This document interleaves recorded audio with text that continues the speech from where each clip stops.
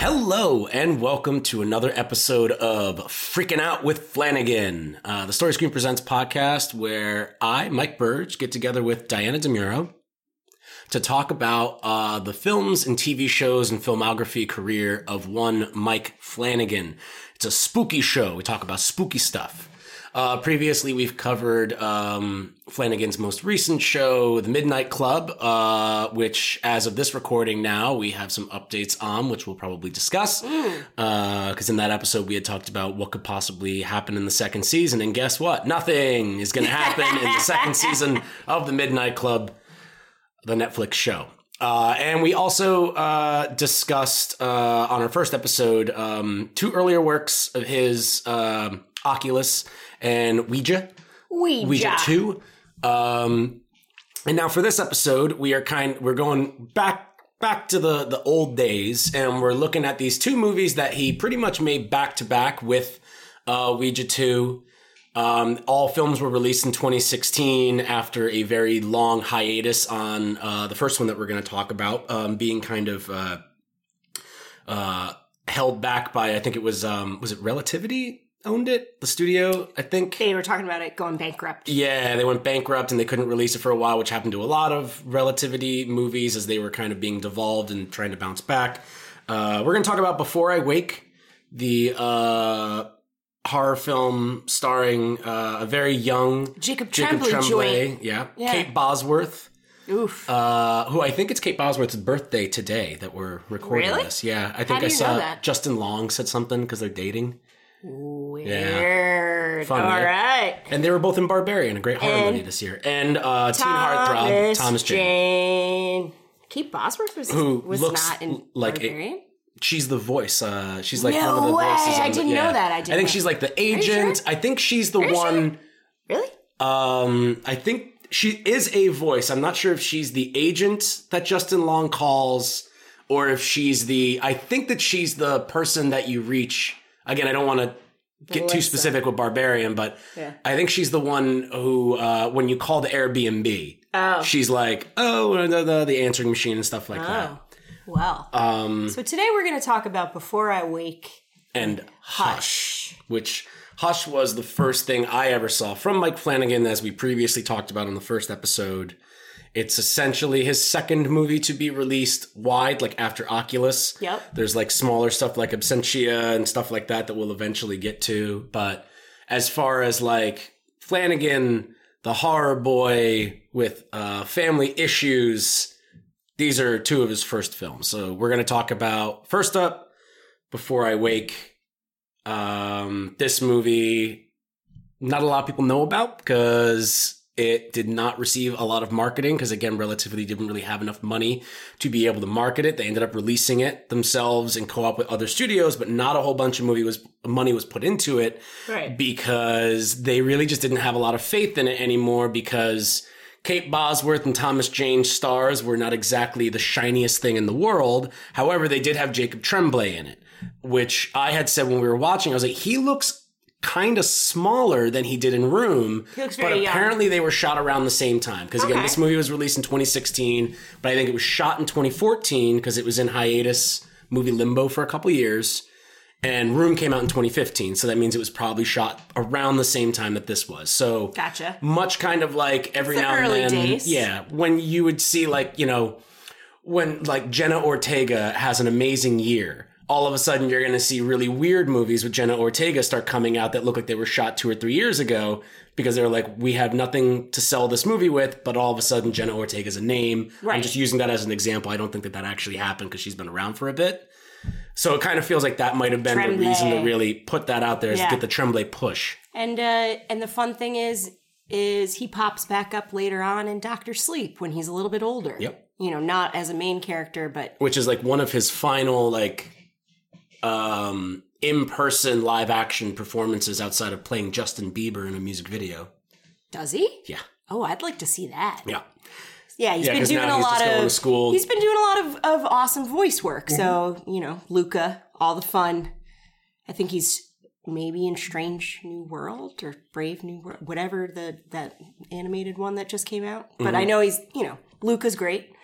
You mean the movie that Disney spent millions and millions of dollars on? You can't remember the name of that movie? They didn't market it enough for you? I think it's got Chris Pine's voice in it.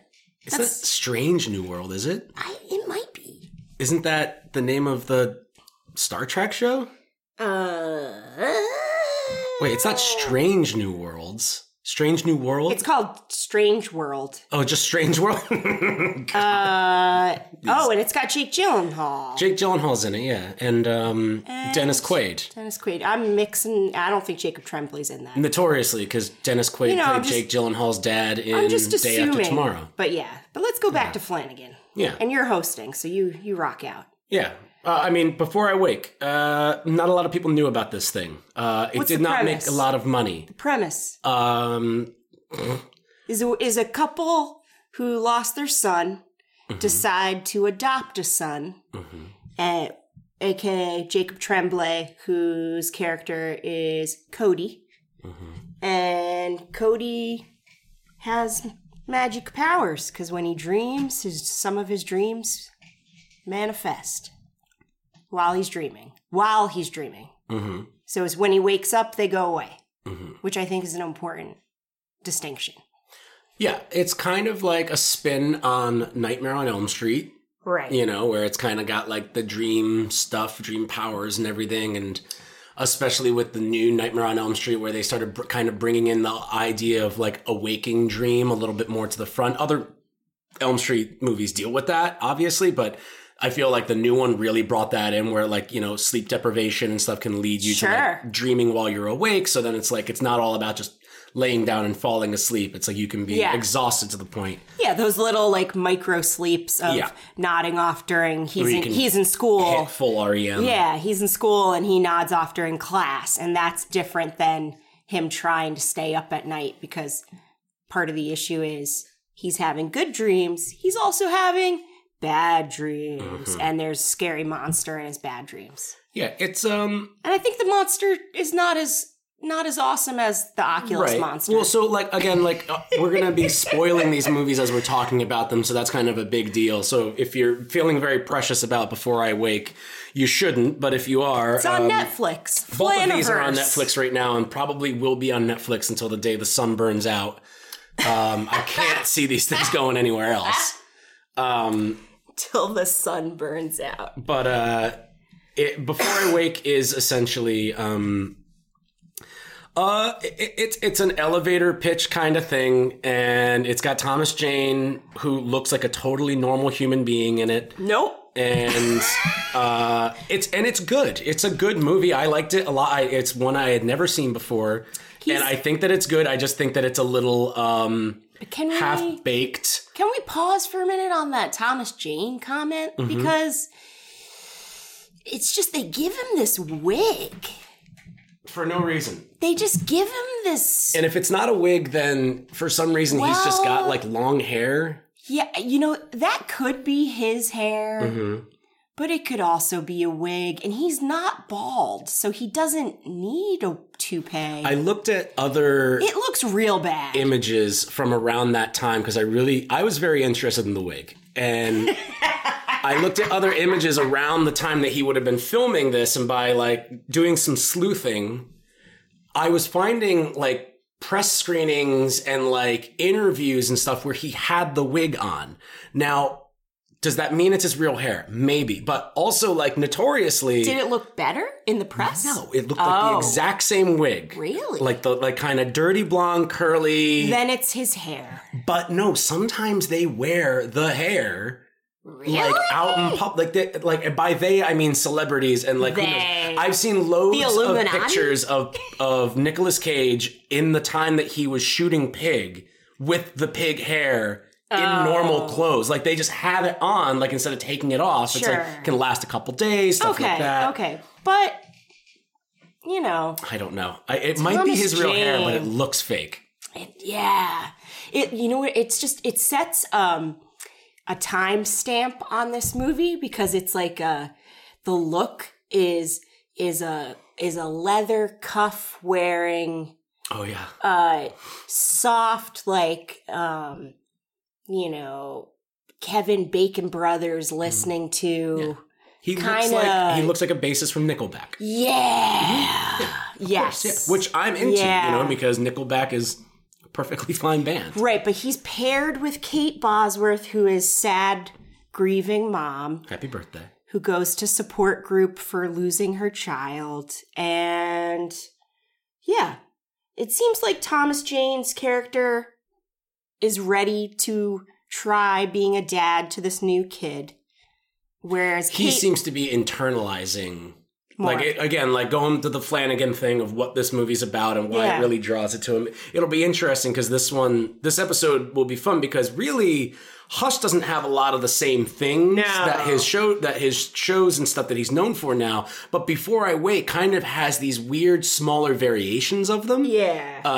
And it's the grief of losing a child is kind of present in this, and it's how these two people are dealing with it. They're both obviously grieving, but it seems to me that Thomas Jane's character is more kind of internalizing it, wants to move on, wants to try and, forget about it in a way, not confront it directly, and just try and let some time pass to heal. Whereas Kate Bosworth's character is much more interested's not the word, but seems to be more kind of trying to face it head on and understand why she feels the way that she feels and how she can move on faster. Sure. But does she even really want to move on? That kind of, that becomes the issue. Yeah. And I think that that's an interesting topic in a lot of Flanagan, regardless of it being child, parent, whoever, loved one, is that theme of grief and how people process grief and the idea of how you move on from it. And how long that process takes people and how they deal with it in different ways. And then I like how he uses dealing with grief as a way to manifest these monsters. Because we have the whole subplot of how Cody, the kid being adopted, is actually dealing with grief because he lost his mom. Yes. And we don't really know the story behind that. That's the slow burn. The big kind of mystery. He's got this, so he's one of the interesting things about the dreaming thing is he likes butterflies. So it starts off with butterflies, and the parents see the butterflies. These are not the first parents that Cody has been sent to, and some of them have met with gruesome ends, which he's gotten bumped around a few families. And Annabeth Gish is his, whatever social worker or person at the orphanage. Ward counselor kind of thing, yeah. And so that's cool to see her, and she's very protective of him because she likes him.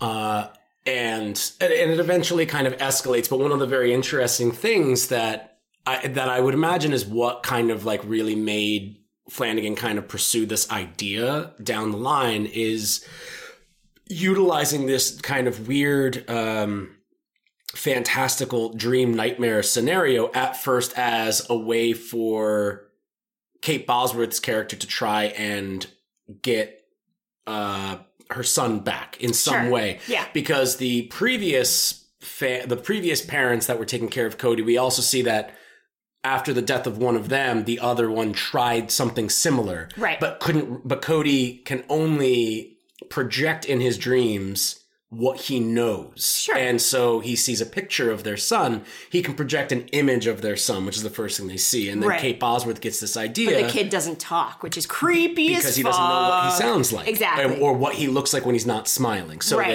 Kate Bosworth starts to show him, they load him up with coffee and food and junk food so that he crashes eventually, which is pretty nefarious, but also giving him pizza and stuff like that. They're having a pizza party and they're letting him drink soda. And they start showing him videos of Sean. Right. Of home videos they have of him. To be fair, that seems the mom's move because the dad at first is seems like he knows what's going, that's the plan, but then he starts to realize this maybe is a little too much because then he comes home and more pictures of Sean are up. Right. And she keeps bringing up Sean constantly to Cody. They're not moving on. Yeah, they're not moving on. And his name is not Sean, so I don't know where you got that name from. It is Sean.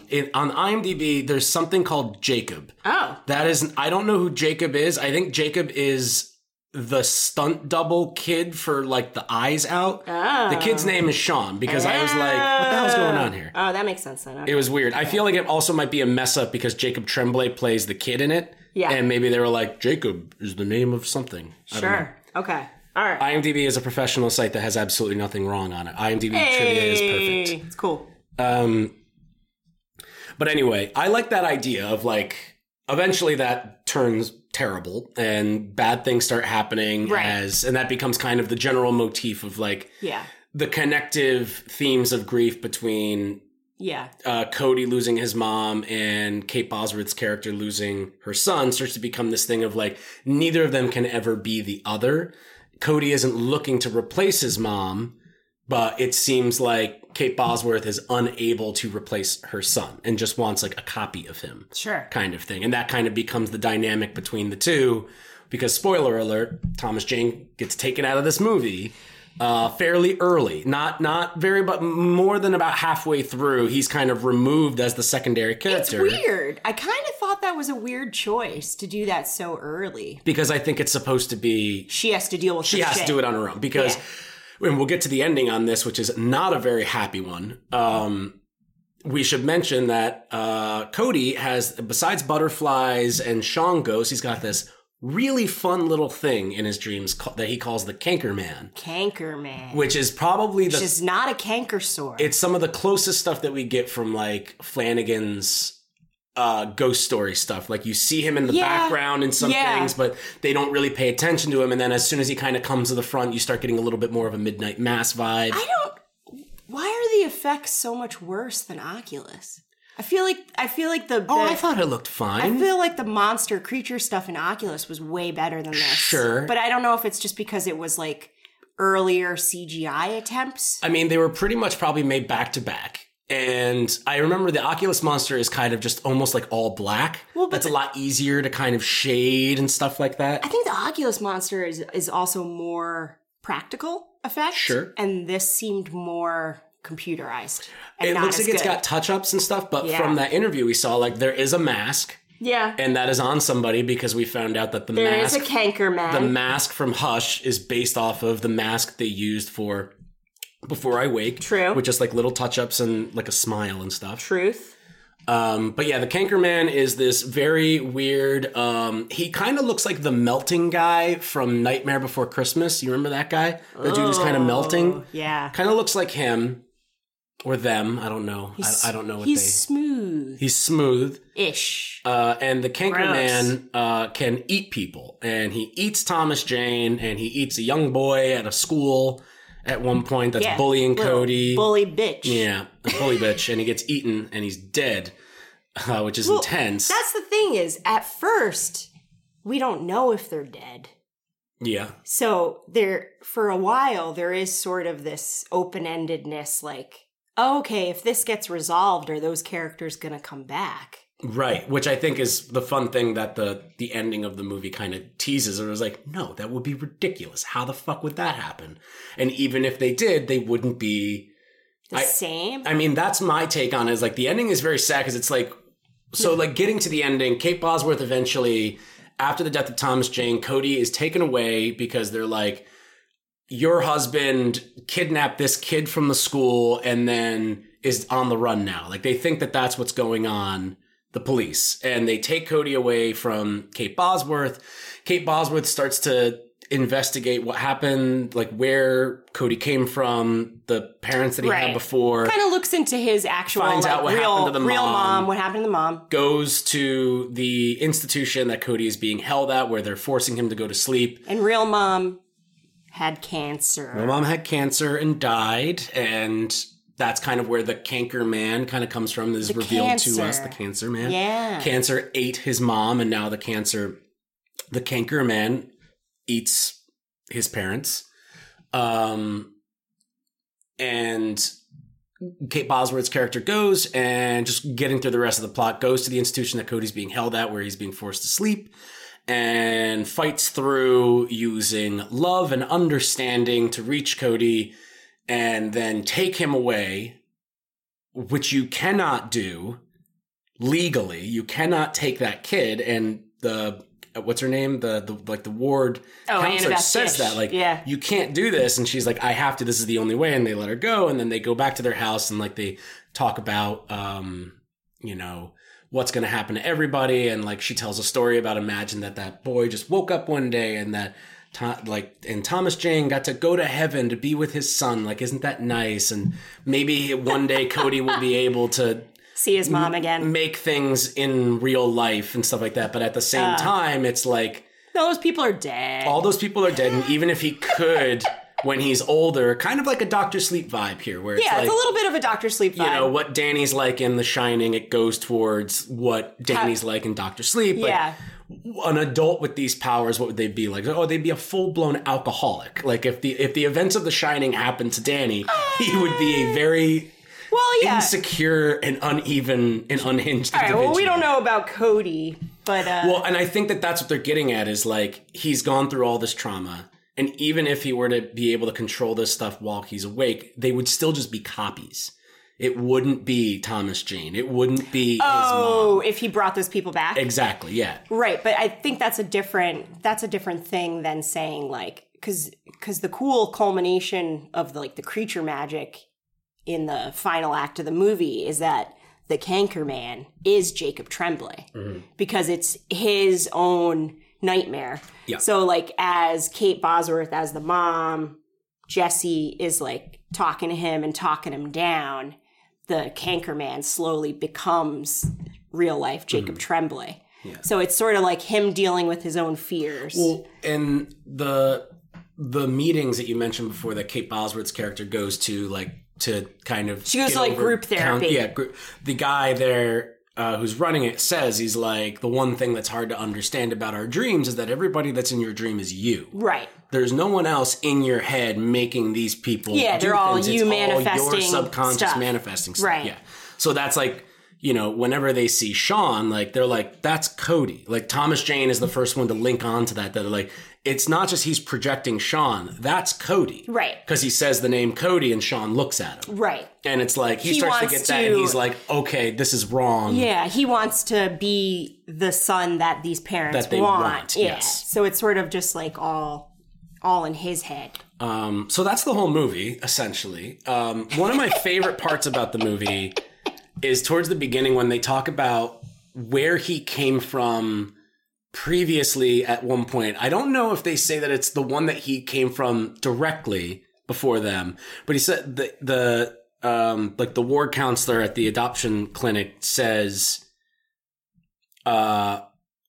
his parents went missing and it was a month before anybody noticed. Yeah. And they only started to notice because he started going around knocking on people's doors, which insinuates that, like, he was trying to stay alone for as long as possible because the Cankerman probably just ate both of his parents. Well, because he doesn't want to hurt people. Because when he first gets to Kate Bosworth and Thomas Jane's house, he has this, like, shoebox with him with, like, a few of his favorite things, like a book about butterflies, blah, blah, blah. But it also has, like, a giant can of grape soda, which I think is, like, the most... Like energy, grape soda and stuff like but that. It's and like Monster Energy caffeine drink. pills, sugar packets. He has like sugar packed caffeine. And so he is like actively trying to stay awake because he doesn't want to hurt these new people he met, which is fucking great. I mean, we were also having a lot of fun too, if we're getting silly. He's really little. He's very much very little. He's very like, hello. Remember when we first see, like, Kate Bosworth is in scrubs at one point and then she's all of a sudden, like, at a hospital. You were like, does she have a job? She has a job? Yes. Her job as a nurse. And then it makes sense that she's a nurse because later on, when she's doing her sleuthing, how she finds all this stuff out. She is gets to essentially go to by medical being like, files and look up Jacob Tremblay's looking mom. up something on patient 383 and can you believe it? They forgot to send the folder. Like, does stuff like that. Yeah. But Thomas Jane, we were having fun trying to guess. They never give him a job. What his job is. And he has to have a job because they're like going around just buying race car beds. He's a bassist for Nickelback. Is that what he is? I mean, maybe he's not on tour right now. I had said that he was like a graphic designer. Yeah, you had said he was a graphic designer. We've never seen him in front of a computer, so I don't think that really holds up. No, but he could be an old school graphic designer. He does like Walt Disney. He does splurge and take Cody shopping and buy him a race car bed and do fun stuff like a dad Sunday. You know, They which do is have a fun little day and out, that's which like is nice. right before he gets eaten. So, you know, it's fun but sad. He's got there's a great shot. I love Thomas Jane in this movie. I love Thomas Jane. If I can get like, you know, I know that I'm always goofy on these things, but if I can get like real goofy for a second. More Thomas A lot Jane. of the stuff that Thomas Jane does in this movie is so much fun to me. Like when he pops the pizza down for like the pizza party that they're doing, like the way he drops it. Yeah. And then he's got the cutter and he's ready to go. I'm just like, Dad. He's a dad. Yeah, he's a dad. Mm-hmm. Yeah. I mean, he is a dad. They've had a child already who is essentially the same age as Jacob Tremblay. So, and I guess that kid drowned in the tub, which is fucked up. He drowned in the tub. And That's weird. right. That's a little dark. It's dark. And then they got insurance made them put poles on the tub to be able to adopt again. That's the insinuation. Yeah. That they had to put like little like safety poles. That the kid could pull himself up. Mm-hmm. But you're sort of like, how did that even happen? I guess he could have slipped and hit his head or something. Like, cause it looks like he just like started freaking out and couldn't grab onto anything. yeah, I mean, it was slippery. we don't know how smart this kid was. So it's like, he's not real. So we can He looks kind of make light of the fact that he drowned in a tub. He but we doesn't look can't- as smart as Jacob That Tremblay. happens. Like that happens. That's one of those things where it's like You can drown in like an inch of kind water. of more It's true. disturbing how hard it is to understand how it happened. You know, like wait, how does that even happen? And there is sort of just like this repeated imagery of Kate Bosworth like stopping by and turning on the light in the bathroom and looking at the tub, and it's kind of fucked. It's creepy. Yeah, I think that it's the unknowability of something like that. That's true. That's always scarier. That's kind of scarier. You know, like I think about the unknown. and we'll get is there more eventually. scary. And not getting specific because some people haven't seen everything and they might be watching along with us. The Haunting of Hill House has a scene involving a kitten that I think is just one of the most disturbing things in the world because you're just like, how does that even happen? Which we'll get to, yeah. Yeah, let's not talk about that. No, it's insane. But I was pleasantly surprised overall by Before I Wake. Yeah. I think that the ending... I would say this is not as much of a banger as Ouija 2. No. I fucking was blown away by how much I enjoyed that. This, from like Oculus on now, I've seen all of his like Blumhouse, Netflix, And pretty much all of his movies. And it I seems would like probably him say, and Jason Blum are like buds. Of course, yeah. And they've got a good thing going. Mm-hmm. And we'll talk more about him and Kate Siegel in Hush. Yeah, I think that Before I Wake is probably his weakest feature film, but that's... But not It's that bad. good. It's not that bad. Yeah. It's not that Not bad. bad at all. And I mean, that's when you're like comparing stuff like, you know, even something like Oculus or Ouija 2, which I think are a little bit lighter on stuff. They're still like really great horror movies. Right, and then they're you more get things fun. like This is- Hush and Gerald's Game. And you're like, Yeah. how did he pull this off? Right, And right. Same with Dr. Sleep, where you're just like, I don't even understand how somebody is able to do this. Sure. Yeah. This is a little heavier in subject matter. Mm-hmm. But, yeah. Yeah, I was pleasantly surprised. fun. I really thought that it was going to be, you know, something, you know. So Kate Bosworth has kind of been out of the system for a little while. Like, she's not really in front of the camera all that much. So you're kind of like, all right, what's going on? And same with Thomas Jane and stuff. I'm not trying to be disrespectful. I actually like both of those actors very, very much. Yeah. I always think about Kate Bosworth's scene in Superman Returns on the boat. It's a fantastic performance and a great scene with the piano. I don't know if you remember that. Oh, I haven't watched that in a while. Yeah, when like the son is playing the piano and then the dude sits down to play the piano with him and he's got the scary tattoo on the back of his head that the kid can't see. Yeah. It's good. Twisted. Moving on to Hush. Hush. A very different movie. Very different, very good movie. A very good Very good movie. This was like notoriously, I think I've said it before, both in articles and on other podcasts and stuff. I randomly put Hush on back in 2016. How much longer after you watching it did I watch it with you? What we were talking about this in the first episode too, where it was like trying to figure out when you had watched it. It had been a couple years. Yeah. Because I feel like you didn't watch it until about like 2019, 2020. Yeah.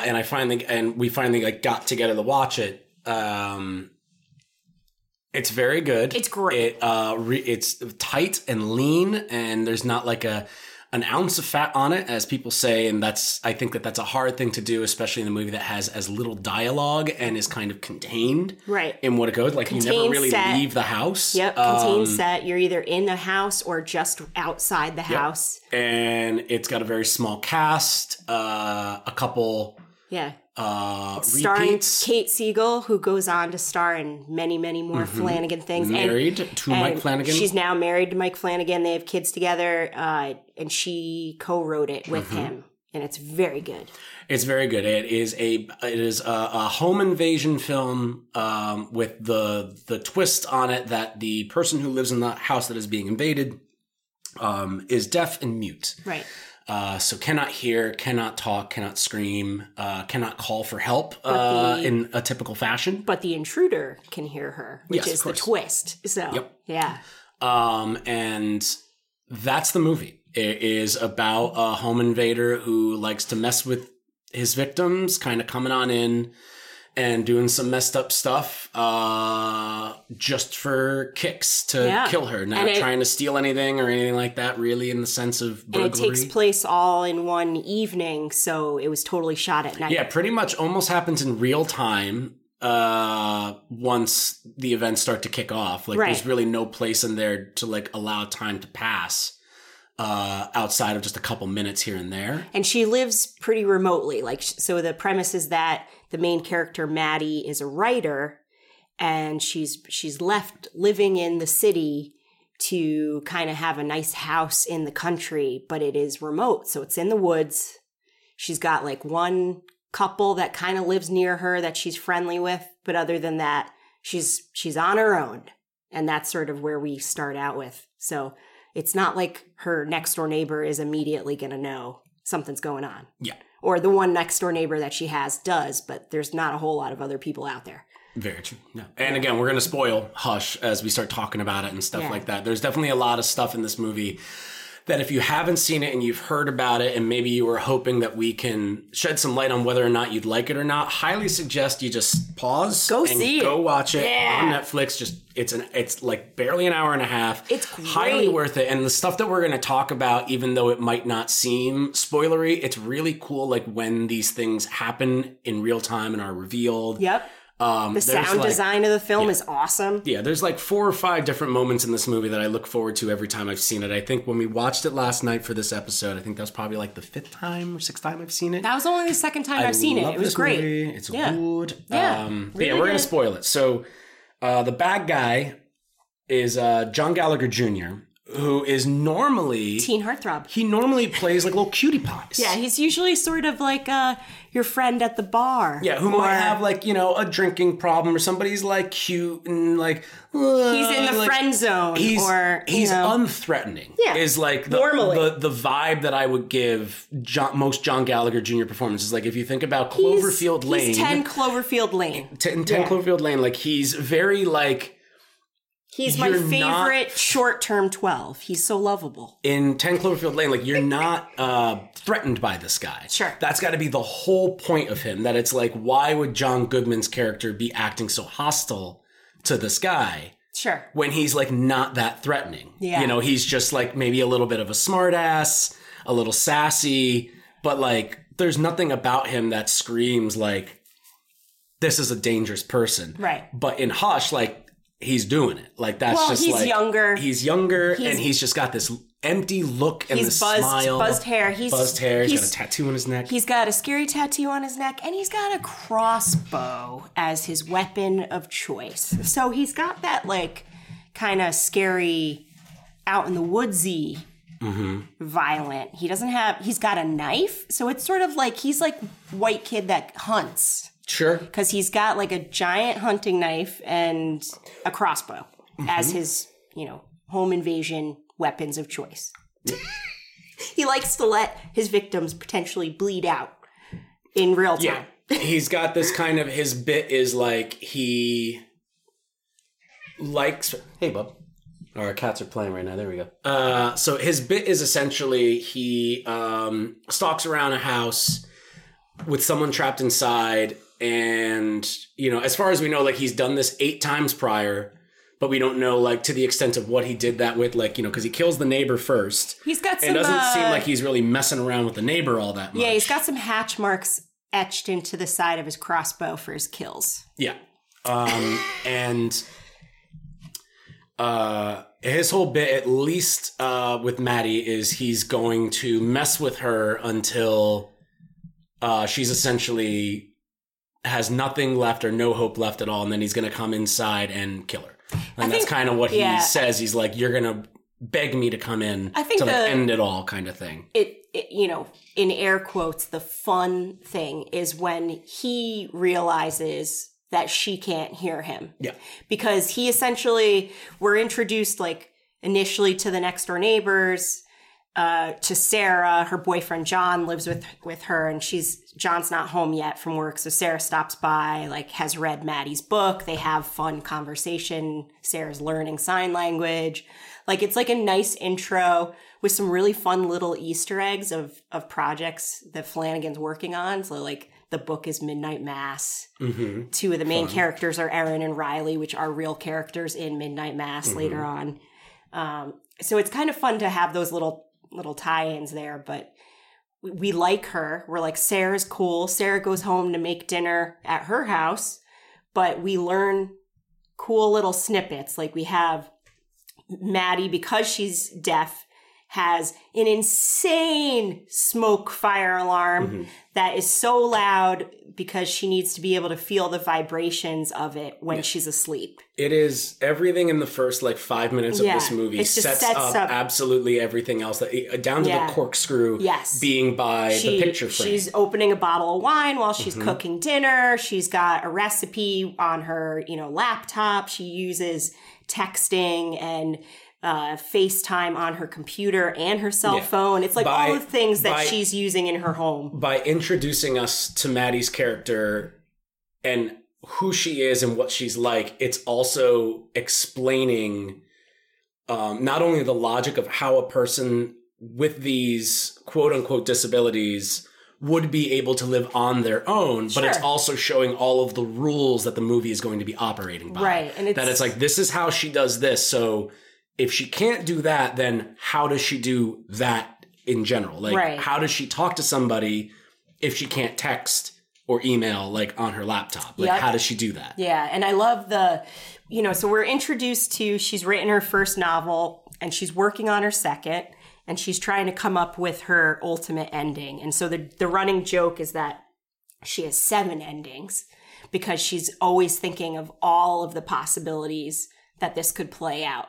And that becomes like a huge factor in the rest of this film, is that her writer's brain is not just set on one ending, but all these possibilities that could take place. And so that's going to help her in this survival arc of her home invasion movie, which is really cool. Yeah. So we see that she's got like 7 running tabs of potential endings for her book. And she's kind of got a little bit of writer's block, and she's joking around like, blah, blah, blah. You know, text, send me money, please, while she's working on her final draft. And that during that time, she's being watched by the person who's about to break into her home and scare the shit out of her. Who's referred to as Man. Man, yeah. And he... John Gallagher Jr., yeah. And he's just like, oh, wait, she can't hear me. And in his brain is thinking like, I could have some fun with this. Exactly. Yeah. Which is fucked up. But it's also it's fun. Great. It's fun. It's like, very interesting. This movie very much toes the line between the kind of campy, exploitative nature of a home invasion type of movie, while also making, because like home invasion movies, like the genre is weird. Like, I love The Strangers, but I know some people that can't watch The Strangers because of how intensely serious it is. Like, even though, like, I think it's a lot of fun, winky-wise, and, like, a lot of things that it's doing, I know a lot of people who love horror movies that can't watch Strangers because of how real it feels. Sure. And that's why the second one, when they were making a second one, they were like, you need to make it a little bit more poppy, make it a little bit more fun, which I also like the direction they took that in, too. I love, what is it, Pray at Night? I've never seen that one. Oh, it's so good. Okay. It's so good. I'll have to check that out. But, there is, like, this kind of campy nature to what a a home invasion movie can be. Sure. And kind of adding this kind of like, again, elevator pitch, like kind of heightened concept of a very normal subgenre in like the horror genre is really neat. And by like explaining all of the rules nice and early on, you kind of are able to just really quickly get into, well, now he's here. He's let her know that he's here. He's explained to her that he understands what she's doing, like who she is, and that he's explained what he's going to do so that she knows it. And then from there, it's like, that's it. Yeah. He's taken her cell phone when she wasn't paying attention, and then he turns off the power. So she no longer has internet or any other way to call out for help.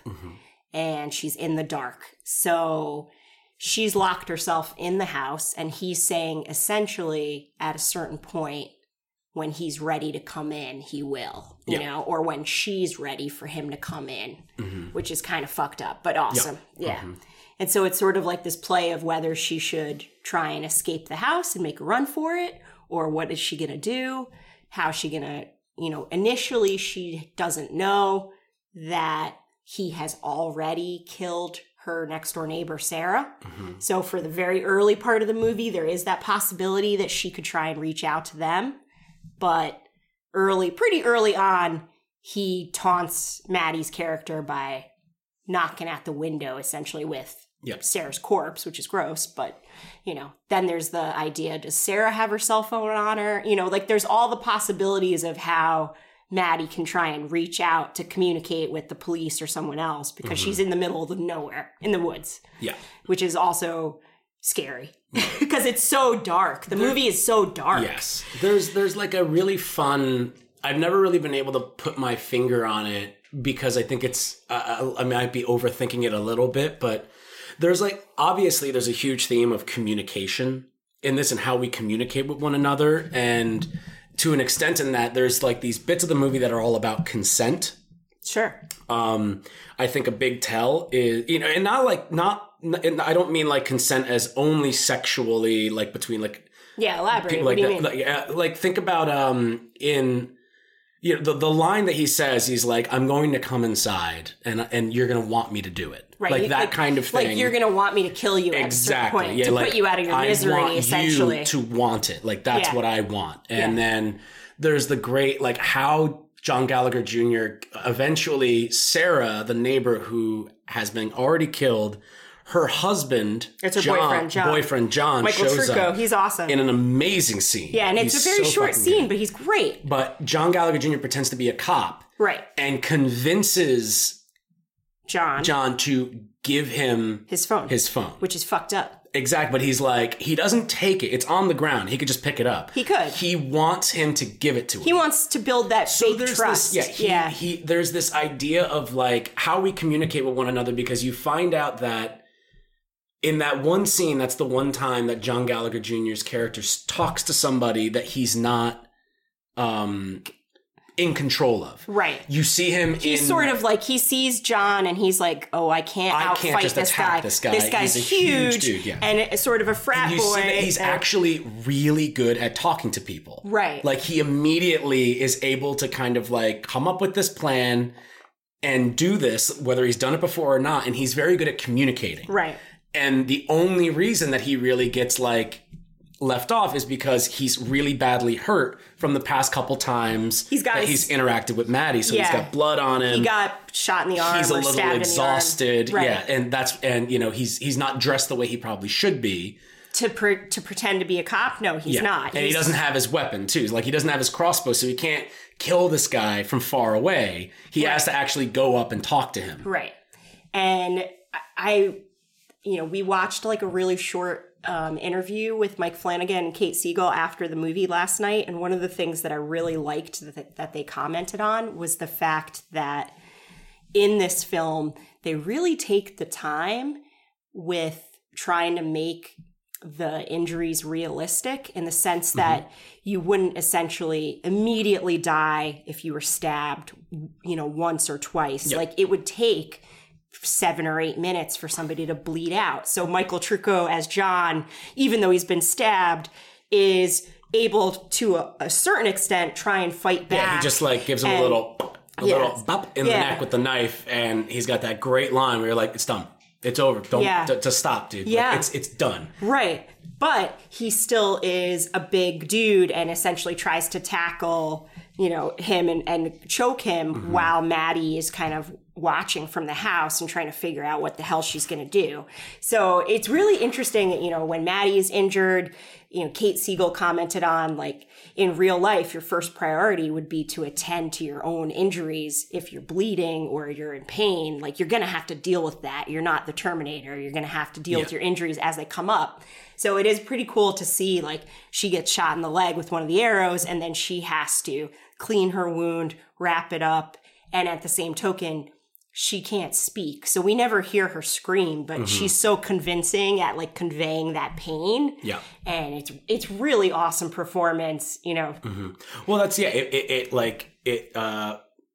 it makes physical all of the things that any other actor in that situation or character would be able to just articulate vocally. Yeah. Scream, talk. I love to, on the idea of communication and consent, the idea that she can't plead with him. Right. She has that one moment where she, like, writes with lipstick, like, on the glass. I didn't see your face. You can just go. Yeah. My boyfriend's coming. And then he takes his mask off on purpose. So that's the only time that she really tries to plead with him, because there's really no other way for her to do that. Right. Like, she can't say, like, why are you doing this? Yeah, because he doesn't speak sign language. Exactly. So he's sort of demanding, like, if you understand me, nod your head. And then he's like, can you read my lips? So we know that she can understand him. Yes. But it's one-sided. That's what I mean. Yeah. And that's, like, the kind of idea of the communication of everything. And it's like he needs to get, like, nods and looks from her to be able to understand. Towards the end, he's got that line where he's just like, I'm going to come inside now. Right. And she's, like, looking at him, and then she does that stand up and everything.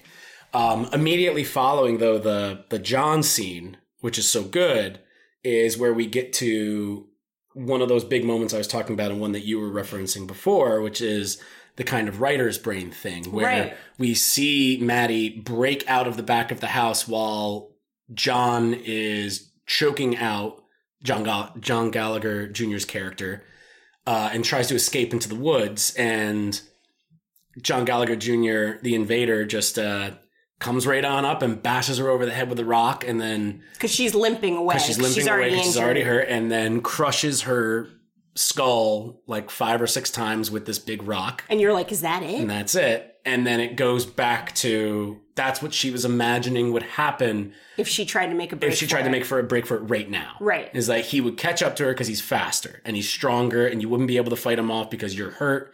And he's stronger than you. And she's already lost a lot of blood. Exactly. So she starts going through everything like you were talking about. And a big point is that she says that she sounds like her mother's voice. So yeah, she's saying in her head. In my head, and that's true for everybody. Because she lost her voice when she was a teenager, so she doesn't know what she sounds like right now. Right. And so everybody kind of has the sound of their internalized voice in their head that maybe sounds a little different than a recording that you listen to of your voice. Like whenever we listen to the podcast, I'm always like, I sound like that. 100%. Ugh, but it is very cool to hear Kate Siegel's voice in reality talking her through these different scenarios. Like, nope, you can't run away.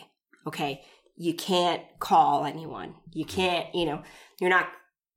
She's in real time working out how she's going to handle this. And that's one of the cool, like, twists of the movie that maybe would have not worked with certain people, but it definitely works in this film. It's very cool. Yeah. No, it's one of those things it's mentioned earlier very briefly in a conversation between Maddie and her neighbor, Sarah.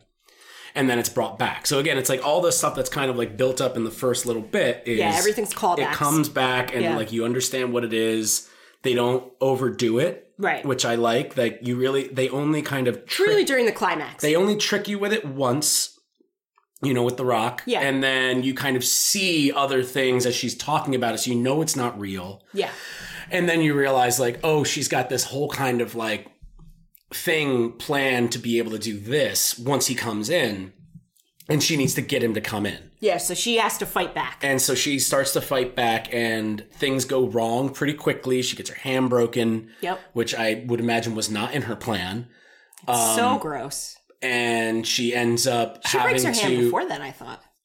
No? No, I mean that's when she wants to fight back. Oh, okay. And because she breaks her hand, she still needs to get him to come inside, but then she needs to Yeah, she doesn't have as much dexterity. escape to the bathroom. Yeah. Yeah, and then she's kind of stuck in the bathroom with only one way out. Yeah. He comes in through Because there's a certain period of time where she has acquired the crossbow, and I like the reality of the fact that like those weighted crossbows. Have you ever shot one of those? Yeah, I've done that once in my life when my neighbor used to do that, and it was a 40-pound cranked, and those are not easy to pull and back. I like how she learns how to do it. Yeah. With like, she's like, there's a foot pedal is right there, and it's you pull still it back, but still it's very hard. Even with the foot pedal, it's like the weight you need to crank that back, and she kind of keeps hurting herself as she's trying to do it, and you see John Gallagher Jr. from the window being like, "It's not that easy, huh?" You know, like, and you're like, "Motherfucker!" And it's like kind of just showing like she has this inability to fight back. Right. That is not like, it's not because of her already like disability. It's No, it has nothing to anybody do with in this situation. She's been wounded. Yeah. She is not physically as strong as this younger dude. Yeah. It's like she's fully capable up to that point. Like, you know, she's doing like this kind of fully capable thing of like trying to figure out exactly how to utilize the space that she knows to be able to like fight back to him. But then she's always just trying to escape. And it's not until the end where she realizes like, you're going to have to fight back. You're going to have to kill him. You can't hide. You can't run. You got to kill him. You know, like you can't wait. You have to kill him. Right. Which is pretty awesome when you get to that twist. And also like Kate Siegel has like such a, like, you've seen that picture where she dressed up like Ellen Ripley for Halloween. Yeah, she's awesome. Like she's got that look that like when she can get really intense. She's determined. The determination. That determination look where you're just like, oh, I would not fuck with this person. Right. But also at the same time, like Sigourney Weaver, like she can also look extremely nice. She can look vulnerable one moment. Like and I always think kick-ass about like the combination of Sigourney Weaver and Ghostbusters and an Alien, where you're just like, those are like two different fucking people. Right, exactly. It's great. Yeah. So yeah, it's really good. And she she uses uses a corkscrew. She has first she has the Hornet spray to blind him. Yeah. And then she has the really super loud fire alarm that you had mentioned. Yep. To like kind of disorient him. Yep. And like flashing lights and everything. And then she fights back. He's still extremely strong. He pushes through a lot of it. She's lost a shitload of blood at this point. Like so is he too. But like it's that he's like, he's got that moment where he gets on top of her and he's choking her, and she tries to poke one of his wounds. Yeah. And it hurts him for a second, and you see him shake it off. Right. And like shake his head. He's gotten like a wound in the shoulder. She has gotten an arrow in her thigh, which is like and a broken hand. She can't femoral fight back. artery. She can't fight back. But like the amount of blood that she's probably lost versus him is like a shitload more. Yeah. And then she grabs the aforementioned corkscrew that has fallen off the shelf by the door now, and stabs him right in the throat with it. Yeah. And again, the sound design in this is insane, where he's trying to breathe, and you hear like a wheeze, like from the blood that's like not letting him. And the air. And the air. And it's like, he sounds like a fish. He sounds like a fish. Ugh. Yeah.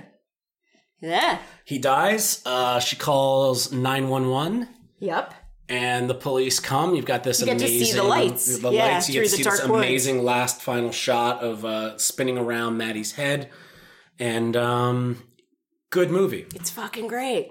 Yeah. It's also got one of those great opening titles, too, we didn't talk about, where it has its regular fanfare studio logos, and then it just cuts directly to a horizon, and Hush is on it, and it goes boom. Like, I always think about... The Gray Man? In The Guest. Oh, yeah. The Guest, where the guest has just like, boom, like that's that true. Real quick. That's and true. It's funny. The Gray Man, of course. Now we're in the forest. Budapest. Yeah. Hush. Still probably, we're going to rewatch Gerald's Game and Dr. Sleep eventually, his other movies. I still think that this is probably my favorite Flanagan film, if not favorite Flanagan project, just because of how tight it is. Yeah. You need to devote 8 to 10 hours to like something like a rewatch on Hill House, which is fine. It needs that much time to breathe. But I really like a movie that is like, 90 minutes, genre specific, and you're in and you're out. And it's just like wall to wall cinematography, sound design, acting, music. Like, it's just everything about it is just working perfectly. I mean, part of the reason this movie's so tight is because there is so little dialogue. So it has to go from kind of sequence to sequence quickly. It doesn't spend a lot of time just panning, looking at stuff. Like there's always intent and action in every shot, which is very cool and probably pretty different from complaints that Flanagan will get about being wordy or having dialogue heavy in some of his other pieces. Mm-hmm. So I like that he has this as a comparison. And, part of that is Kate Siegel. And I'm kind of hoping maybe they'll work on more stuff together in the future too, writing-wise, not just her acting in his stuff. Yeah, it was funny. We were watching, some interviews with Mike Flanagan and Kate Siegel on Hush last night. And they brought up, because when we saw Midnight Mass, we were like, "Ooh, cool, funny." Yeah. And then like she's reading an excerpt from it, we were like, "Oh shit, that's from the show. That's cool." Because I also know I think Midnight Mass is on the shelf in Gerald's Game. Oh, the book. Yep. Yeah. Like he's got like that fun. He's got his breadcrumbs. Yeah. He's got his people that show up. But they had mentioned something about like they're working on a project right now where they would like to be able to get the 4 cast members from Hush and like bring them into another smaller budget kind of thing. And they start talking about like using like these kind of like smaller cast members as a county player, have them all play different characters a la American Horror Story. And you're like, oh shit, they're talking about what they do with Hill House. I mean, and what Flanagan just does in general. I don't know if Michael Trucco comes back. I hope he does eventually in something else. He's in... because he's sort of the missing piece, because Samantha Sloyan is definitely popped up again and again. She was in Midnight Club. He's in Midnight Club. Is he? As some character. I looked it up and I was trying to find what he was in, but I don't recall him from Midnight Club. Yeah, then that's good. Mm-hmm. He's somebody's parent maybe or something. Possibly, yeah. Yeah, that's cool. Yeah. But yeah, that's funny that's like kind of what eventually became what Flanagan really kind of does, whether from like, people like working with them. A Gerald's Game or Hill House and all that stuff, especially his Netflix stuff. He starts utilizing all the same people, something we talked about a lot from the very beginning. It's like, oh, he's using a lot of the same people. Which is very cool. Yeah, it makes it in the same way that, we have mentioned that him and Jason Blum are very like tight. Yeah. It's like, oh, that's because like he seems like a very easy guy to work with and all that stuff. We've said that before, so I don't want to like keep reiterating that, but I think that's why people keep coming back. But it was interesting that as early as Hush, he was like, oh, I'd like to do something like that. Yeah. And now that's kind of what he's known for, where he's like, the Fall of the House of Usher is going to have the most returning, like it's like the Avengers Endgame. Exactly. Of his Flaniverse. Yeah, exactly. So. But yeah, last notes, Midnight Club canceled, not coming back. Right. They're actually, if you're interested, one of the cool things that Mike Flanagan has done is he gives like a full disclosure breakout of what they were planning for season 2 on Tumblr, on his Tumblr page. So if you want to go on that, he kind of promised once finding out that it wasn't going to get picked up that they would disclose what they had planned. Yeah. So that's kind of cool. You can check all that out. You can read all that on there. Fall of the House of Usher is still on its way. And is that on Netflix? That one's going to be the last one on Netflix, yeah. And then you and Robbie talked on your Story Screen Reports. Yeah, we have a Story Screen Reports that came out in the one for December. I believe it is episode 5. One of the things that we talked about in Story Screen Reports that month was Flanagan moving on over to Amazon. So if you want to hear my thoughts on that too, you can hop on over there. Those are very, very fun episodes. We try to keep them, hour and a half, stuff like that, and just kind of go over the top 5 movie-related, pop culture-related news stories of the month. There's some good ones in there. We talk about the whole James Gunn DCEU swap up, and we have some fun with that and make fun of The Rock a lot. So hopefully he doesn't hear it because he'll hurt me. Dwayne, yeah, fucking around, finding out. That's Before I Wake and Hush. All right. Yeah. Yeah. As you may know, that this is not the only podcast on Story Screen. Story Screen Presents has a multitude of other podcasts, from Overdrinkers, Hot Takes, Catho Braycast, Story Screen Reports, etc., etc. You can find all those at storyscreenbeacon.com, where we also have a bunch of articles written by us and a lot of our cool friends that like movies and are smart. You can check all that out again, storyscreenbeacon.com. Follow us on Twitter at story_screen or on Instagram at story_screen_beacon. We also have a Facebook page, Story Screen Beacon New York, where we do a lot of fun stuff as well. Be sure to go to our website, again, storyscreenbeacon.com. Scroll all the way down to the bottom of the page. Sign up for our newsletter. That way you can kind of see all the cool stuff that we've got coming up, both like kind of articles, podcasts, and also Story Screen Beacon Theater-wise, where we are showing a bunch of really cool stuff. New and old. New and old, yeah. At the time of this recording, we are going to be having The Thing is going to be, John Carpenter's The Thing is going to be our next Pasta Night on January 31st. That's going to be a blast. If you want to get more info on that and Pasta Night, again, go to the website, check that out. And Diana, thank you so much for joining me. And we'll be back next month for our next installment. I think I know what we're going to do next, but we usually don't say it on mic in case we kind of change our mind and want to do something else and stuff. But we will see you next month for more Friggin' Out with Flanagan.